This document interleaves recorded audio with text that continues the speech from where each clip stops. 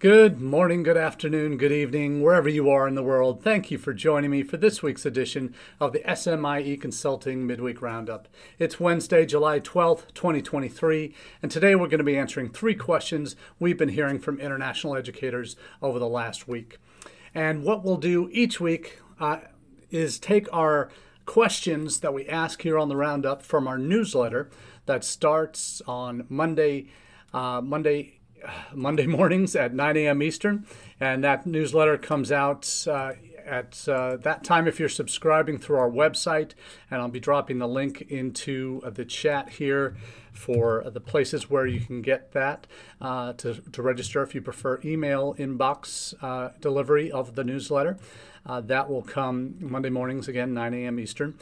The alternative is to if you'd like to see this week's edition of the newsletter, I'll drop the link for that as well in the chat, as well as our second way of receiving the newsletter, and that is via our LinkedIn service. So if you prefer to get your international ed news via LinkedIn, you can do so by going to the link for our LinkedIn subscription page for the newsletter, this week's edition as well. So you can subscribe via that method so that you can see all the news that potentially we cover in question format here on Wednesday afternoons. And the reason for that is we see themes each week that develop from those news stories. We give you our hot takes on those news stories in the newsletter that comes out on Mondays, either via LinkedIn or the website. The other option is from those news stories, we see these themes develop that kind of coalesce around some questions that we think are quite important for our leaders that follow us, SMIE Consulting, in the industry, across international education, not only in the U.S. but around the world. We're grateful for your participation in our chats, on the live chats on Wednesdays. But we also appreciate you subscribing to our newsletter, which now reaches over 1,200 individuals around the world. So thank you very much for making the newsletter part of your international edification each week. So as we do each week, we take the news stories that we see develop in the newsletter, and we look at some themes that we see developing. And today we're going to answer the following 3 questions. Why should we celebrate immigrants and refugees? Where are Chinese students going?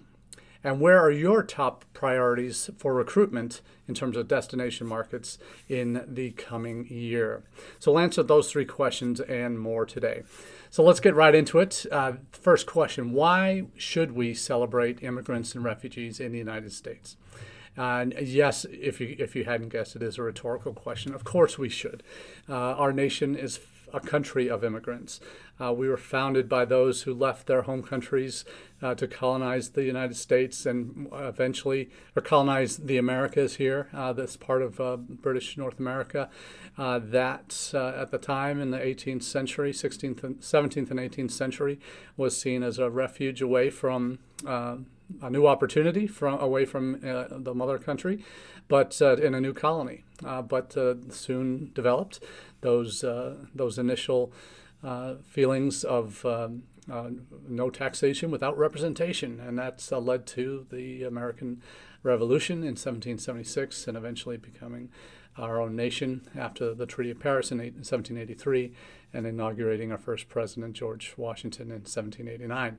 So there was a long road, and since then, since our country's founding, immigrant communities have been welcomed in varying degrees of friendliness, depending on where they were from, of course, that impacted that originally. But whether from Europe, whether from enslaved peoples that came to the U.S. initially and received freedom afterwards, to Native American populations that were here long before us, that are part of who we are as a nation now. As the country expanded, it's from sea to shining sea. It has been developed in waves by immigrants that built the railroads, the Irish immigrants and Northern European immigrants that built the railroads from the East Coast, the Chinese immigrants that came and settled and helped build the railroads in from the West Coast, and everywhere in between. We've seen these flows of immigrants, immigrant communities in various waves since the earliest days of the country. And myself, I'm an immigrant. I came to the U.S. at age 5, so I had a British accent at the time, but my father's company at the time transferred him to their U.S. headquarters, and I was an L2 intercompany transfer dependent when I came to the United States as an international student in kindergarten. So immigrants and refugees, we've had stories of refugees that have come to the U.S. over the decades, over the centuries, is extensive. We have been seen, and maybe not as much as we used to be, but we had been seen as a shining light, that city on a hill that attracted individuals from all over the world that were trying to escape persecution in their own countries to come to a place where they would be welcomed. Maybe at least not initially, depending on where they were coming from, but in the end became important pieces and foundational pieces of our society, of our communities. No matter where you were from in the world, you could come and you could make it in the U.S. And that was how the Statue of Liberty came to us from the French. Give us your huddled masses, your poor, your huddled masses that came to the U.S. as an escape from the persecution or the economic deprivation they were facing in their home countries. And the past of refugees and immigrants over the years has been spotted one in terms of the way they've been treated in certain periods, and it's never been this completely rosy story for everyone at all. And certain groups have received certain persecution along the way, even legislatively. There were waves of not only immigrants coming to the U.S., but also reactions against that in times when they were seen as, in politicians' eyes, as less than, and they were legislated against groups coming from certain countries. But why do we celebrate them, or should we celebrate them? Because they have gone through so much to get here. And we often, and as American citizens, even though I am one now, I don't take for granted my path to become and the privilege I've experienced to be able to get where I am and the opportunities I have today because of the journey that my parents went through and my rights as a U.S. citizen. I don't take that for granted at all. But certainly as an immigrant, I think that we even see greater value in what the United States can and should represent in the world as a place of a land of opportunity. Where they can come and achieve their own version of the American dream. And that's something that's always been held out and seen as a positive, why people continue to come in record numbers to the United States, flooding our southern borders, people coming for economic migration to trying to escape a persecution from gangs or whatever it might have been in their home countries. So we continue to see these massive flows of immigrants that have come into the United States, some legally, some illegally, but have come here for that reason to become, have their piece of the American dream. For some, it has taken a long, long time to achieve that dream. Some, it's still pending, even though they've been in the country for decades. That's part of the challenge of our immigration system. It's clearly broken. Everyone knows it is. But the political will has never coalesced around this topic to do something about it in a substantial and transformative way that can make the United States, once again, that shining beacon. The stories that I'm going to share this week are from that kind of back up what we're talking about here. Is first a Brookings article called "Why Immigrants Are America's Superpower." And it goes into covering a lot of the details of interviews David Dollar, or the interviewer is David Dollar, host of the Brookings Trade podcast, Dollar and Cents. And he's interviewing in this podcast, basically, Wendy Edelberg, Senior Fellow at the Brookings and Director of the Hamilton Project, talking about the immigrant experience, early immigrants through to today. And it's a really insightful interview.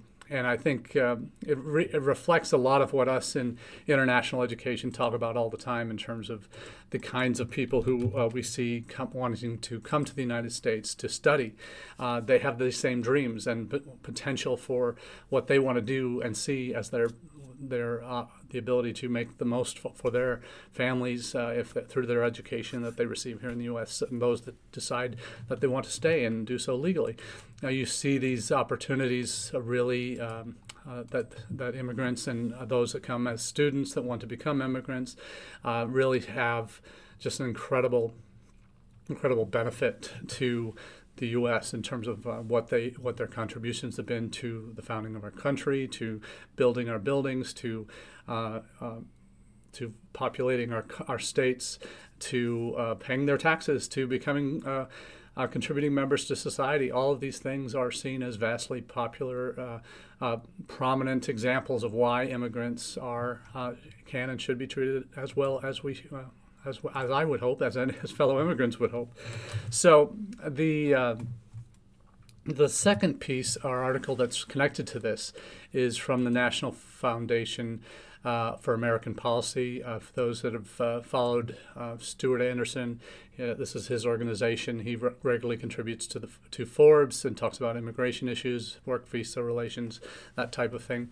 And he has a new policy brief out on AI and immigrants, and has some really fascinating facts in here that 70% of full-time graduate students in fields related to artificial intelligence are international students. 77% of the leading U.S.-based AI companies were founded or co-founded by immigrants or the children of immigrants. So there's some really great data in this, and some anecdotal stories of those foreign-born individuals that have come to the United States and are playing now a critical role in development of key skills and technologies in AI. So that's another great reason to celebrate them. A third article dealing specifically with refugees is actually a fairly significant landmark in U.S. migration, immigration, refugee policy, frankly, in terms of access to education.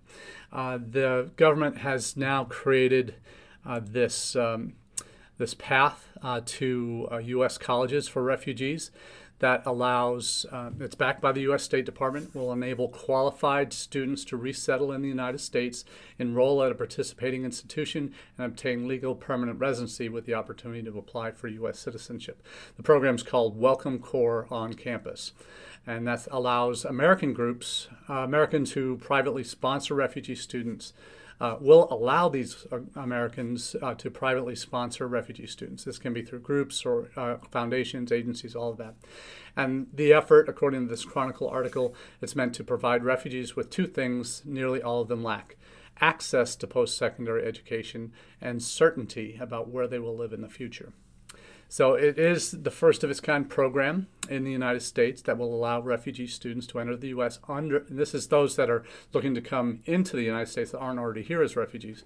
So that it kind of preempts the F1.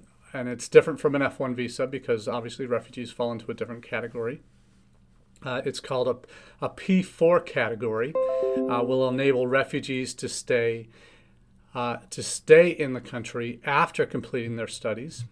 International students attending colleges on F1 visas don't have federal aid eligibility, and they can only work for a limited duration in their current status, in their student status.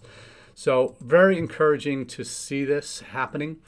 Because for those of us who work on campuses who have a heart for refugee communities in their areas, this certainly will provide a cleaner pathway for them, particularly if they're obviously this is a new class of refugees coming in that are outside the country looking to come in for study in addition to their refugee status. It's a P4 category. So that's important for refugees to know that category exists for them if they're at college age and looking to continue their education, that they have that opportunity. So very encouraging to see that. Another reason to celebrate that how the kinds of things we can do for the displaced populations in the world. And there are over, at the end of 2022, according to the Chronicle article, there were over 108 million people worldwide that have been forcibly displaced due to conflict, persecution, violence, human rights violations, or other disruptions. So that's an increase of 19 million over 2021. So that displaced persons includes more than 35 million refugees. And a lot of those in the last year that are not counted in this 2022 number, actually there would be many of these counted in the 2022 number. That largest increase, that 19 million, has a lot to do with the war in Ukraine. So that's certainly significant reason for the number of refugees that are looking to that are displaced, that 108 million. So we're really encouraged by what the future might mean for populations like these refugees. I'm really encouraged to see that our immigrant populations that are so involved in our tech communities are being recognized for their roles in new tech development like AI. And really glad to see that there are foundations out there that are backing pro-immigration policies and supporting what are our traditional roots as a country. We are a country of immigrants.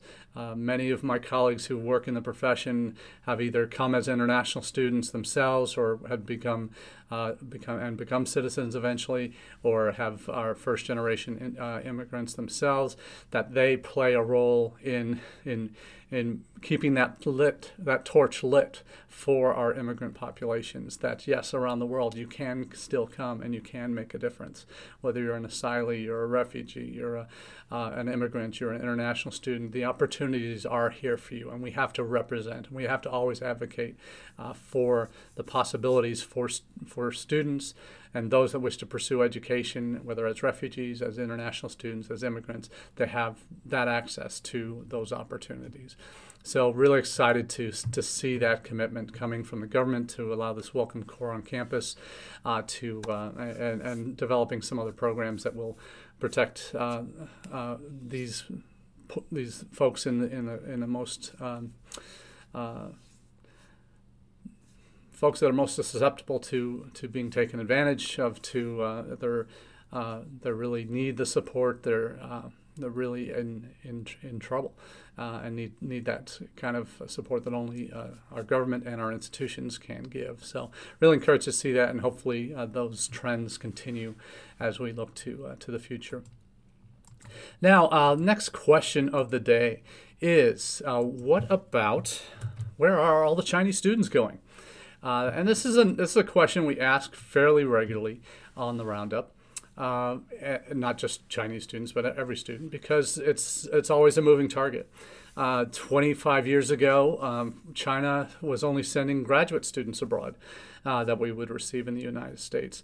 It wasn't even close. I remember in 2003 when I started working at another institution on 1-2-1 programs with dual degrees with partner institutions in China, to have undergraduates come do their first year in China, come for their second and third year in the U.S., go back for their fourth year, and then receive 2 degrees, one from the Chinese university, one from the U.S. institution. And at that time, in the early 90s, undergraduate Chinese students were a rarity in the U.S. They soon became, by the mid-teens, they became the largest percentage of Chinese students were undergraduate as opposed to graduate that were in the United States. So it was within 10 years, it was a complete sea change in terms of the dynamic of the Chinese students that were coming to the U.S. Since COVID, actually since the middle of 2015, 2016, we started to see a drop-off in the numbers of undergraduate Chinese coming, and that has contributed over time, plus the pandemic, to dramatic decrease in the number of Chinese students studying in the United States, by a drop-off of well over 100,000 in the course of the last 5 years, 5 to 10 years. So coming out of the pandemic, a lot of universities were hoping for a rebound in their Chinese numbers. Some are seeing it, some are not. Some who have been engaged in China for quite a while and had infrastructure, had a ground game in the country, probably are able to respond quicker coming out of the pandemic than those that weren't. But overall, the number of Chinese students going abroad is about the same, but lower, not just to the United States, but elsewhere. But what has happened, and certainly in the last 10 years, 8 years at least, you've seen the variety of destinations for Chinese students growing considerably.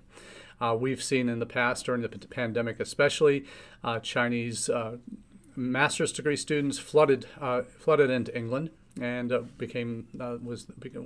were enhancing their status as the number one country of origin for international students in the UK. That's starting to slide off a bit too. Their undergraduate numbers also started to slide. You've seen Australia come out of the pandemic rebounding well, but not as well as they thought with China. New Zealand also similarly hasn't been as open of dialogue as maybe they had 10 years ago. with China in terms of student flows. So we're seeing some slow recoveries in certain markets. Canada has grown their Chinese populations, but still India is their number one. So there are other destinations where they're going, and where are they going if it's not into the major Western nations for English language training and degree studies? And the article that we're sharing now is from an ICEF Monitor piece on Chinese students are turning to Asian destinations in greater numbers.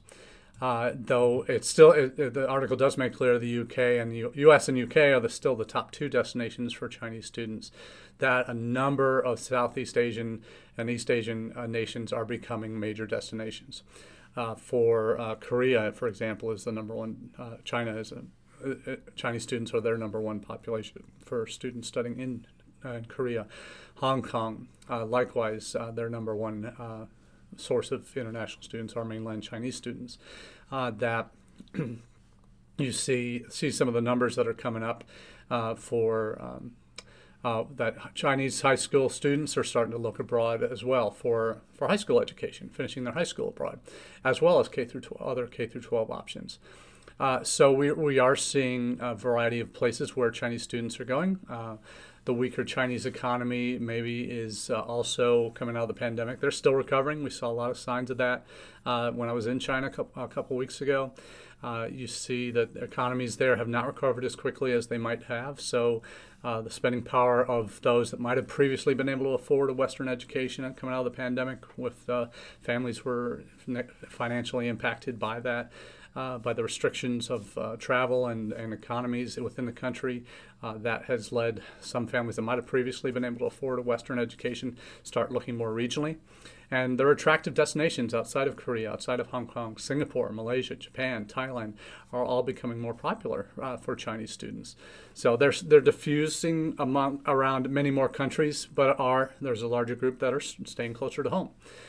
So we're seeing that. That there's some recent student, New Oriental, one of the larger educational agencies in China, did a survey from December 22 to February 23, had almost 10,000 respondents, 78% students, 22% parents. That did share that the U.S. still is the top destination by about 3% over the U.K.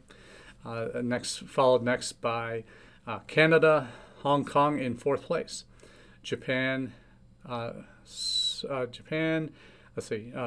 Kong, Japan are tied at 15%, Singapore at 14%, Australia at 14%, Germany at 7%, New Zealand at 7%, France at 7%. So you see the range of countries where Chinese students are going is considering to change. At one point in 2019, the U.S. was top with 45%, and that's dropped off to 34%. So an 11% drop in just the last 4 years. So the percentage of where the increases have come, Hong Kong, Japan, Singapore are the biggest increases in attracting Chinese students. So for graduate studies, as I mentioned, the U.S. had at one point 150,000 plus Chinese graduate students studying in the U.S. Those numbers are down considerably. The U.K. has jumped to the top spot for Chinese graduate or postgraduate students, but U.S. remains firmly in number 2 for that area. So we are seeing some change, as I said, in terms of where students go, and that ties into what we talk about with 6 Ps of strategic international enrollment management. That first P, perspective, having that global perspective and knowing that the students that you're after in China are also not only applying now to the West, they're also applying to Hong Kong, to Japan, to Singapore, other Asian destinations. So there are more cooks in the kitchen trying to get the same students you are. So how you respond to that and show awareness of that in your messaging to these students, and talks about the advantages of the U.S., the quality, the post-study work opportunities, the campus experience that doesn't exist elsewhere. All of that should be the selling points that you talk about, not just your individual institutional selling points, but highlight those as a destination country as well, because you have to convince them to come to your country, not just your institution. So oftentimes there can be push and pull factors there. Put some things that might be pushing them away in our policy department, but other things in terms of the quality of life that they can experience on campus, opportunities for jobs after graduation, all that needs to be communicated through your messaging. That's how you keep a hold of market share and don't lose anything further. So Chinese students do have many more options, and the quicker we realize this as U.S. institutions, the better prepared we are to respond to the kinds of concerns that they might have. Some may still have the safety issues. Some may have the Asian hate issues that they might have heard stories of and maybe have examples of. You will have to have ways to counter that, and the best way to do that is with your current students that are living that positive experience, that can share what's happening right now on your campus, that aren't just relying on what you say as an admissions officer. There's authority sometimes in what we say in terms of process, in terms of scholarships, in terms of value and that type of thing. But when it comes to that student piece, as much as we say we take care of our students well, it's when our students can say that for themselves that really the benefits of what we do are really shown through and will hit home with intended prospective students and their families. So we talked about one of the markets that they are going to, China. Chinese students are going to Hong Kong, to the SAR. And one of Hong Kong's kind of during the pandemic, the brakes were put on expanding their quotas on international students to limit them during the pandemic. But now those caps are being changed, and that they're going to allow for 24-25 a doubling of the cap on international student commencements. So where are their enrollments coming from? Primarily from China. But they're also looking beyond China. They're looking at Saudi Arabia, Nigeria, and some other key Southeast Asian markets. So there are 8 universities improved by about 100 students between 2019, 20, and 21, 22. 65% of those international students were coming from mainland China. That's right at the end of the pandemic. So there are 8 institutions in Hong Kong that were limited to a hard cap of about 20% of their students could be local, that were sponsored by, fell under the University Grants Committee in Hong Kong. So that cap on domestic students now is, in terms of spaces that they have, now 80% can come from elsewhere. So that they can admit,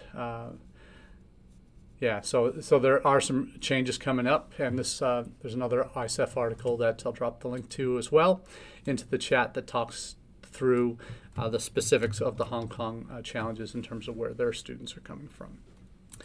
I do want to finish quickly with a student survey shift, and this is answering the question, where are your recruitment priorities this year?